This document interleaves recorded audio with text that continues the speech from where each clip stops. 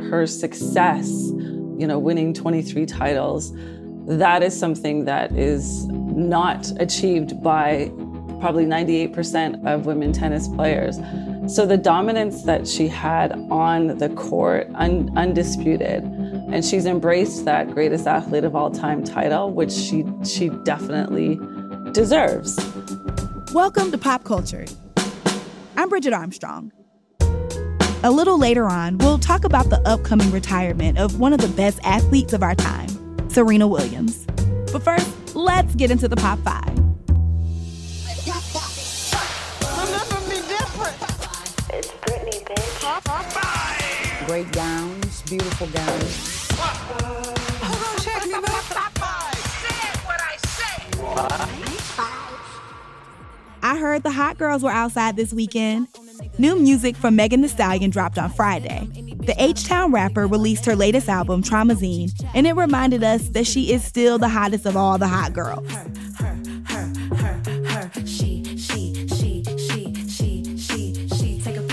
The album is Meg's latest amidst her ongoing issues with her label. But despite the drama and the fact that the album had a few leaks, it still topped the iTunes charts. Traumazine has all of the get up and twerk bops that Megan is famous for, but it also takes you through a range of emotions. Megan basically told the Rolling Stone that you might be twerking 1 minute and crying the next. The 18-track album is probably her most personal, with songs like Anxiety. I'm a bad bitch and I got bad anxiety. People call me rude cause I ain't letting them try me. And one song that has a very expensive feature from Future. I'm pressurelicious, yeah. She pressurelicious and I crave. Take a picture of Plus, there's other collabs with Lotto, Rico Nasty, Jhené Aiko, and Dua Lipa, to name a few. And it's just what we needed for the hot girl summer, sad girl fall transition. 4. Radio host Angela Yee recently dropped a bomb on us. She tweeted, "The Breakfast Club as you know it is officially over." And the tweet left a lot of people wondering, what's going on over at Power 105? And it turns out Yee is leaving The Breakfast Club to host her own show. But this isn't the end of the show's problematic pop culture reign. Unfortunately, DJ Envy and Charlamagne tha God aren't going anywhere for now. But for a while, it really did seem like this was the end of The Breakfast Club. So people on Twitter started sharing their favorite moments from the morning show. Drake? Drake? The nigga got bodied by Pusha T? The nigga is hiding his kid from the world, but his world wanna hide from the kid? I want to start this shit off straight, telling all 3 of y'all stop playing with my name. Let's go on there, let's go. Stop playing with my fucking name. Let's do it on camera. Stop playing with my name. Let's I ain't go gonna right say on it in. no more. Nigga, when my name come up, respect it. It's funny that most of them are Charlamagne getting cussed out and people just calling out the Breakfast Club host for their general BS. I'm sure there'll be a few more of these before Angela Yee finally leaves to launch her show in the fall.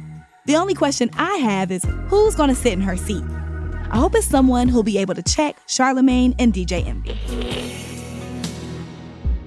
Recently, new parents Rihanna and boyfriend A$AP Rocky have been spotted out. And we haven't seen too much of them since they welcomed their new baby boy in May. But there's something that might be putting a damper on family bonding time. A$AP Rocky was just charged with 2 counts of assault with a firearm. The alleged shooting happened back in November in Hollywood. A former friend of Rocky's claims he fired a gun twice in his direction. After coming back from a little vacay with Riri in April, A$AP Rocky was arrested in LA at the airport.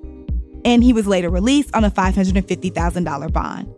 He's set to appear in court on Wednesday, and there's no word on if Rihanna will be standing by her man. But these charges are serious. If convicted, he could face up to 9 years in prison. Real Housewives of Beverly Hills star Kathy Hilton is facing some major backlash. Recently, she was on an episode of Watch What Happens Live, and just listen to what happened when they were playing a game where Hilton was asked to identify Lizzo. Precious? No, that's not I don't know her. that is Lizzo. She is precious, though. Lizzo's precious. That's like what I call her. Lizzo is Her precious. nickname's Precious to me. Yes. The whole thing is cringy, and Lizzo fans were heated. Precious is a bit of a controversial movie character played by the very lovely actress Gabby Ray Sidibe, who happens to look nothing like Lizzo other than their size. Some fans called the interaction fatphobic and racist, while others tried to argue that it wasn't because she didn't identify any of the other celebs, including Ryan Reynolds and Justin Timberlake, as if that's okay. Hilton responded to some comments on IG and blamed it on her eyesight. Who knows? But the way that Cohen and his crew handled that awkward moment doesn't really give off good vibes. Can you believe that Rodgers and Hammerstein's Cinderella, aka the Brandy and Whitney Houston version of Cinderella, is turning 25 this year?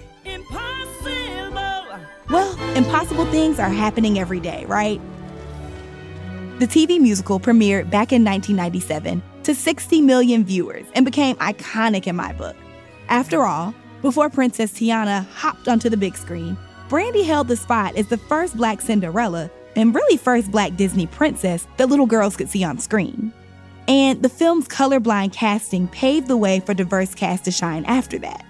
There really hasn't been anything else like it. And just last year, it was finally added to Disney+, and it gave the fans all the feels. Next Tuesday, ABC is re-airing Cinderella for Disney Princess Week. And after, they're releasing a special 2020 interview with members of the OG cast, crew, and a few celebs to talk about the film's impact. And speaking of things that are giving us nostalgia, there's a story we want to talk about that's shaking up our childhood memories of Nickelodeon, but not in a good way. Everybody who grew up in the kids' shows of the 90s and aughts has a lot of reasons to look back and shudder. Former Disney Channel stars have come forward with sexual abuse allegations and other awful treatment. And it seems Nickelodeon wasn't a sunny place for everybody either. A new memoir is stirring up some old allegations, and we're going to skim the whole thing in under 4 minutes. Here we go. The scene is March 2018. Stormy Daniels is suing President Donald Trump. The Cambridge Analytica scandal is about to break.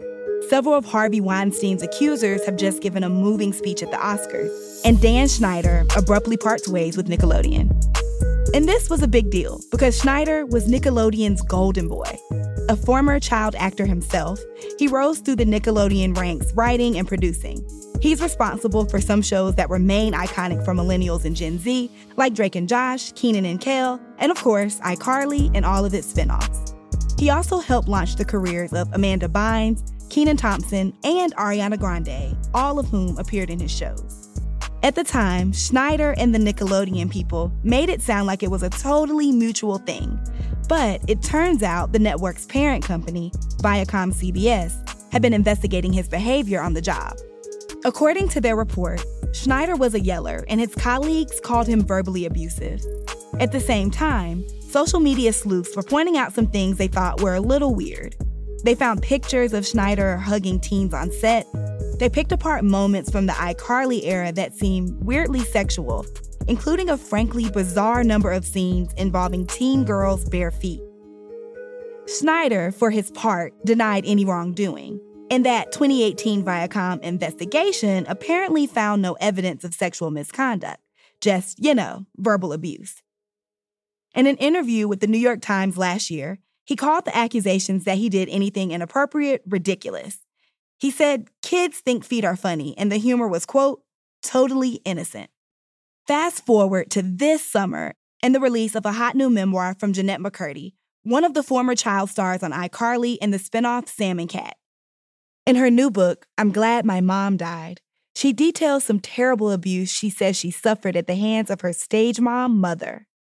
And she has a lot to say about a Nickelodeon boss she just calls the creator. She claims this guy gave her alcohol when she was underage to loosen her up. She also says she was pushed into situations that made her uncomfortable, like being photographed in a bikini and having to retake a kiss scene. And when she finally left Nickelodeon, she said the network offered her $300,000 to keep quiet about all of it. A lot of people are assuming the creator is Dan Schneider, who was literally the creator of the shows that made Jennette McCurdy famous. McCurdy makes it pretty clear. She says in the book that her boss got in trouble for accusations of emotional abuse. And that put attention back on Schneider and those DIY deep dives into some of the weird stuff that made it on screen during the Schneider era. There's a lot of those videos circulating on Twitter. And warning, some of those scenes are really hard to watch without cringing really hard. Tiny teenage Ariana Grande putting her bare toes in her mouth and moaning while gripping a potato. Like, what were the adults in the room thinking? That's all I want to know. So while the headlines are swirling, suffice it to say that a lot of us who were raised on Nickelodeon are feeling a little weird about that.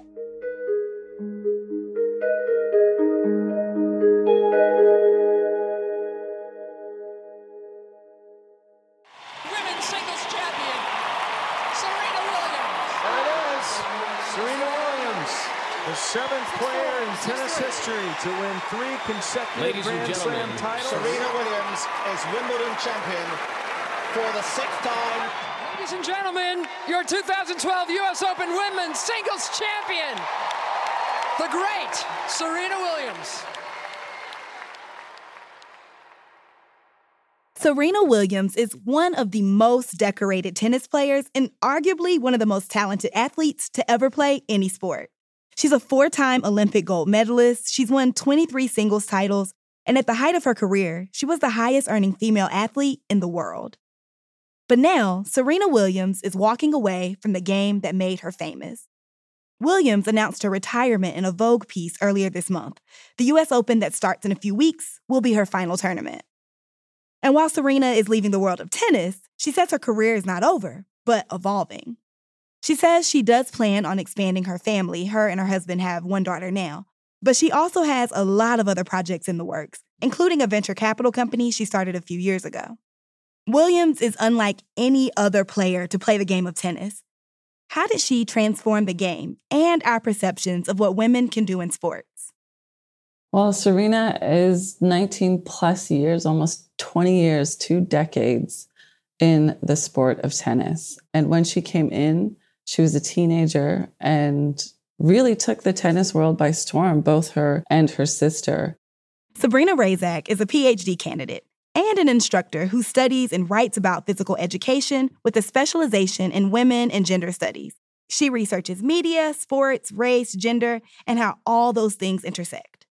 So the legacy of, if you want to compartmentalize it, within tennis, her success, winning 23 titles, that is something that is not achieved by probably 98% of women tennis players.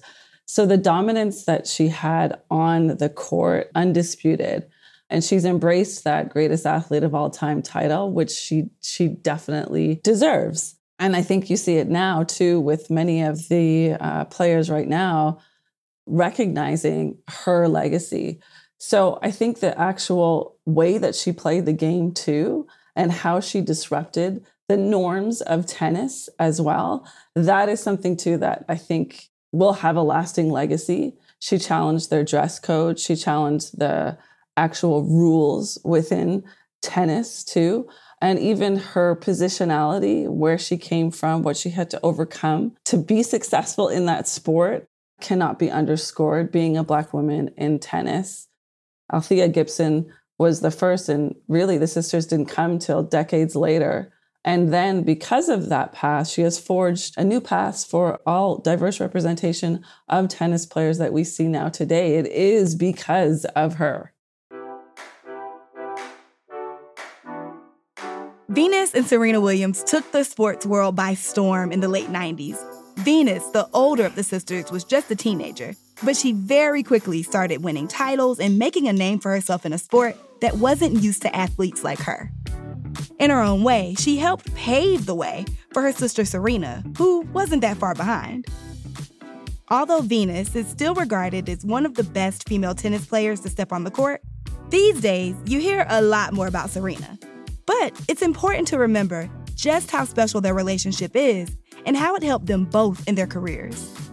Both of them came in together and they had the ability to support each other. And they also had a family that was extremely loving. And yes, they had their challenges too. I'm not sure if Serena came in on her own, how her journey would have been different. We can't imagine that. They're the first sisters and the first African Americans ever to claim the top 2 spots in the world rankings. Venus is ranked number 1, and coming off her win over her big sister at the French Open, Serena is right behind her at number 2. And I think, too, hopefully in our discussions about Serena, we can talk about how her relationship with her sister and the strength of their sisterhood together, it just opened up this kind of new way of competing in tennis. You know, people tried to pit them against each other. People tried to, make sure that they played each other in the final within the brackets. And they were always gracious with each other, and they always showed love to each other as well. There was never any animosity. It was a class act, but it also paved the way for these up-and-comers to support each other. And I'm talking about the Black and racialized athletes too. And I really think that their outward and public display of love for each other really encouraged and enabled that. That's, I think, a legacy of her too, that sisterhood within tennis, despite it being such an individual competitive sport. I'm a twin sister, and so my sister and I too, we're so close, we're best friends, we support each other. And whenever we saw Venus and Serena accepting awards together, we would call each other and we would cry because we were like, oh my God, they love each other as much as we do. And it was amazing to see. How did you get over losing to her so fast? Well, someone has to win, someone has to lose. And that day I lost. And I was more than anything happy for Serena. I think it's just a difficult situation to describe unless you've been there and lived through it. It doesn't happen often. It's just happened between me and Serena in tennis. And, I'm disappointed that I lost, sure. I would have loved to have won the French. But at the same time, I'm really happy for Serena, especially since she hasn't won a slam since '99. And more than anything, I've always been really proud of her, everything that she does. So I wanted to capture that moment. Yeah.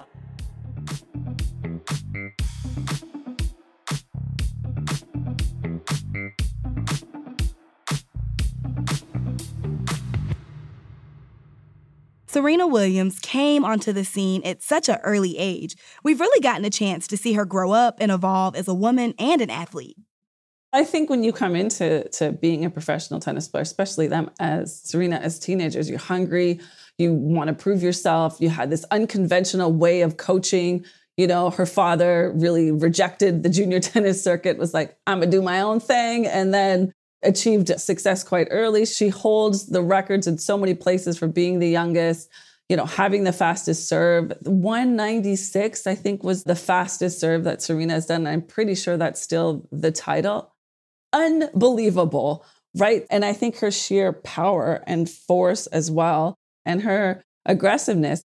Her aggression was also resisted by the media and framed as not something that you do specifically in tennis and only really reserved for the men. So that has been something that I think that she embraced all throughout her career. I think as she evolved, and as a lot of athletes, as they get into their later years, they kind of have a better ability to balance their time and also recognize mentally what makes them stronger. And I think that Serena also did that, protecting and preserving her mental health, and also being able to better handle some of the media questions around gender, around race, around politics. She became more seasoned. In relation to her game, obviously I don't think she's not as quick as she used to be on the court, but her ability and skill and IQ of the game is enhanced and far superior than obviously when she was younger. So that's what's been able to keep her in the game for as long as she has.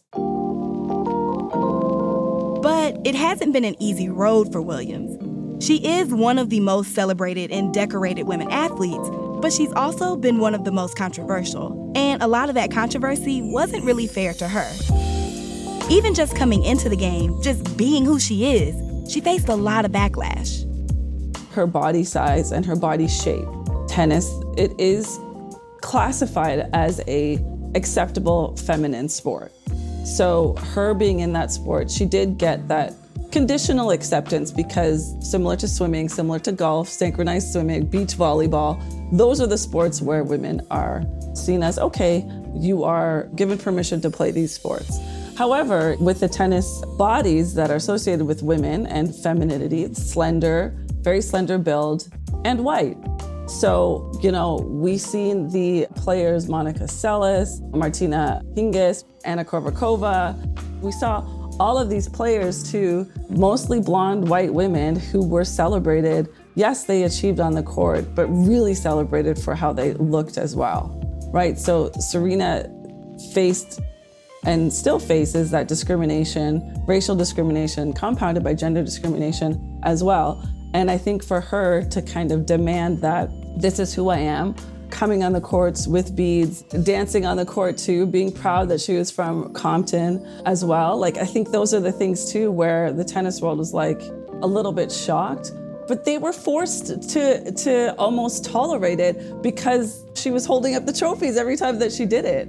That is something too that you just look back and you smile at the fact that these two women and her coming on the court with braids, coming on with cat suits, coming on with, fashion that was stirring the usual all-white dress codes was something that, for me, myself too, I was like, cheering loudly from the sidelines, screaming at my TV because you're just like, finally. And then you saw a little bit of yourself in that too. The scrutiny that Serena Williams faced is unique because of who she is, but it isn't singular. Things are harder for women athletes in a system that largely caters to men. But throughout her career, Serena Williams has tried to push back and change that system. For female athletes, it's kind of like they have to adopt this position that, thank you for allowing us to be here. We're grateful that you've given me the opportunity to be in this sport. So that kind of ideology or narrative is attached to female athletes where you shouldn't really think that you should fight for equal rights. Like, do you really think you have the audacity to do this? So when Serena gained that popularity, she's been the richest female athlete for decades. Recently, Naomi Osaka just passed her in that, but she's held that title for a while. But accompanying that too, if you look at the statistics too, Serena is also the most fined female tennis player ever. The match turning to mayhem after chair ump Carlos Ramos issued Serena a violation, claiming her coach had given an illegal sign from the box. If he gives me a thumbs up, he's telling me to come on. We don't have any code, and I know you don't know that. Serena seething. I don't cheat to win, I'd rather lose. So her demand for equality doesn't come with also being punished for speaking up. When she was pregnant and she said that women shouldn't lose their ranking or be penalized for coming back after maternity, she was quite vocal about it and then gained support. And then the WTA shifted their policies because of that. In 2018, the Women's Tennis Association changed their policies so that women who were out on maternity leave or out because of an injury could return to the game without losing their previous ranking. And with the wage disparities too, she formed a relationship with Billie Jean King, the founder of the WTA, that really then enabled that, it's not equal all around the world, but it is much more equal within some of the tournaments too. There's a tremendous amount of fighting left. There's so much difference between a woman's pay and a men's pay. In tennis, we're lucky that most tournaments, not all, are equal pay, but then there's off the courts, things from endorsement deals to other stuff, and that's just should be more equal. And so there's a long way to go. And also, I think the relationship with powerhouses like Nike as well, who supported her plight for equal rights and giving her a platform to make those commercials and also design her own shoe, be in the rooms as well, really demonstrated her power. A woman boxing was crazy. A woman dunking? Crazy. Coaching an NBA team? Crazy. A woman competing in a hijab, changing her sport, landing a double cork 1080, or winning 23 Grand Slams, having a baby, and then coming back for more? Crazy, crazy, crazy, crazy, and crazy. And it forced kind of a new representation of the power that female athletes could hold. So I think combined with all of that and also the politics of our time really coalesced with her being able to transform the game in and outside of tennis. And now, after a career of breaking records, challenging norms, and changing the system, Serena is walking away from the court. The U.S. Open that starts at the end of the month will be her last tournament. In her piece for Vogue, she talked about the difficult decisions that women athletes who want children have to make. After Williams had her daughter Olympia, she wrote about how she almost died in the days after giving birth. She developed a pulmonary embolism, a really dangerous blood clot, and she had to advocate to the doctors for her own health. And unfortunately, Serena isn't alone. Black women are almost 3 times more likely to die after childbirth than white women. And a lot of studies have shown that neglect and disregard from doctors and nurses have a lot to do with it.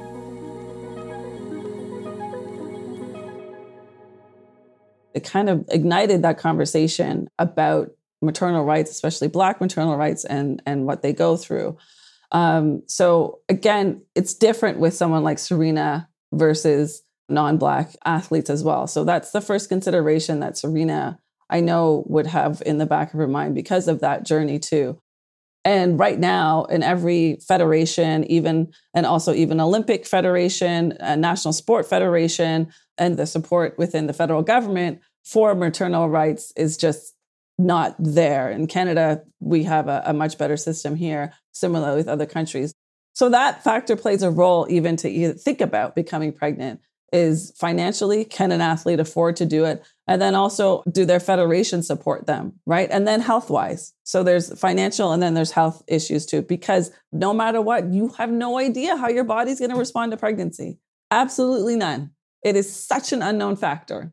And you also don't know what kind of kid, like having a healthy kid, there's so many things. So the health and the financial is such a big decision that they have to weigh with it. So for athletes, for female athletes too, it's a conscious decision. What supports do I have? And then also my body, how is it going to respond? The ability to bounce back after being pregnant.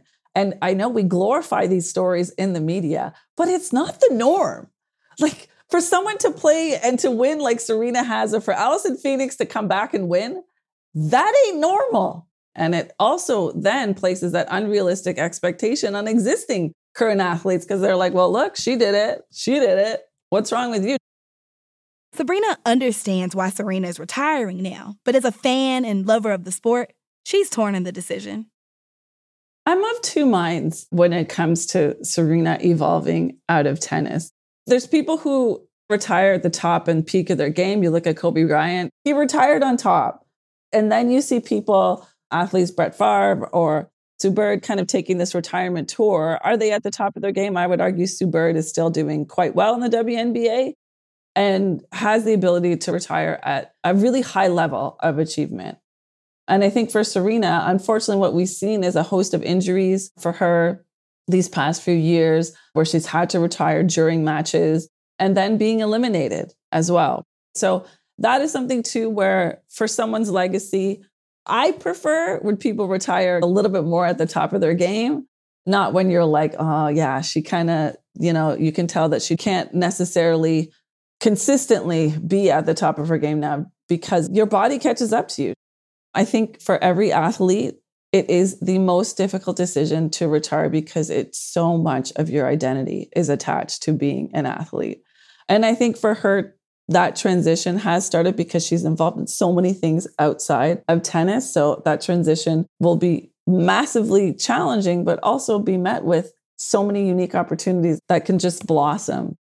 And I also appreciate now the opportunity for us to be able to celebrate her in these last months. So I'm a little bit different with that. Like, I know she's saying that she could have played a little bit longer. I don't know if I'm convinced that her body necessarily deserves that. But that is me wanting to protect Serena Williams. I want to protect her body. I want her to be able to live a very long life where she's continuing to thrive in whatever areas she chooses.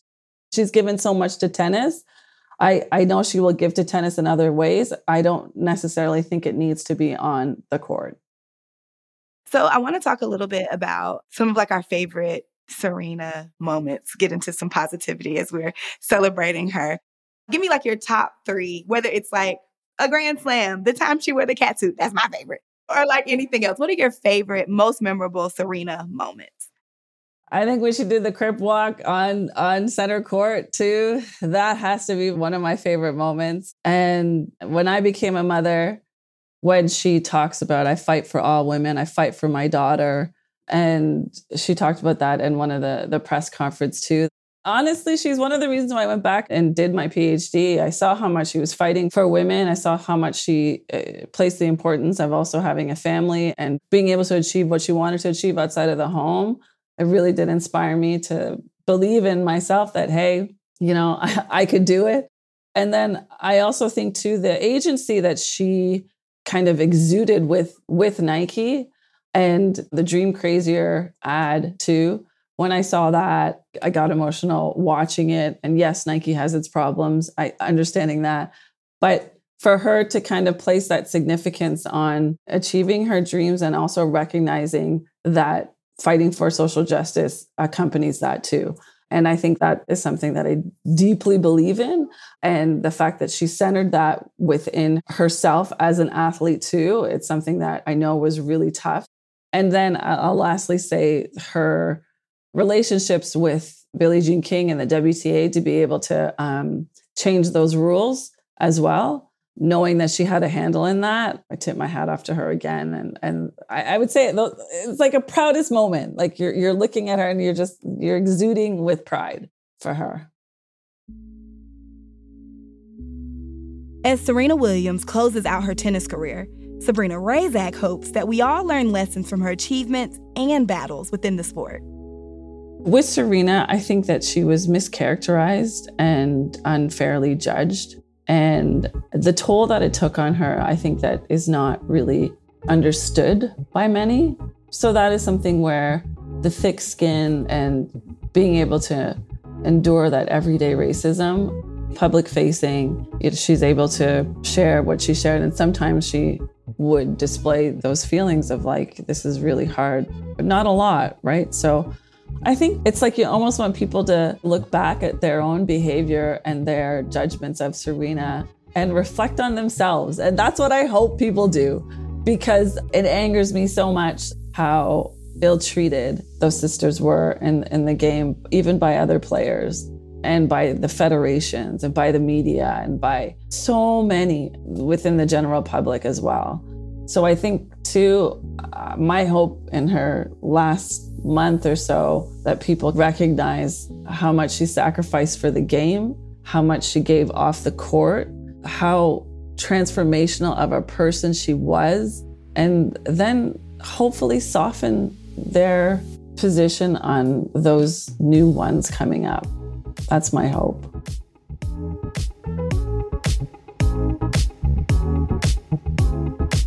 And that's it for us this week. I'm Bridget Armstrong, host and senior producer of the show. And I work with a very talented team to make it happen every week. Alicia Key is our show's producer. We had production help from Blake Lou Merwin. Andrew Calloway is our senior engineer. And we had engineering help from Ellie McAfee-Hahn. And Graylin Brashear is our senior director of audio. Big thanks to Sabrina Razak for talking to us this week. We'll have links in the show notes to some of her work. We'll be back next week with an all-new episode, and in the meantime, be sure to rate, subscribe, and tell a friend.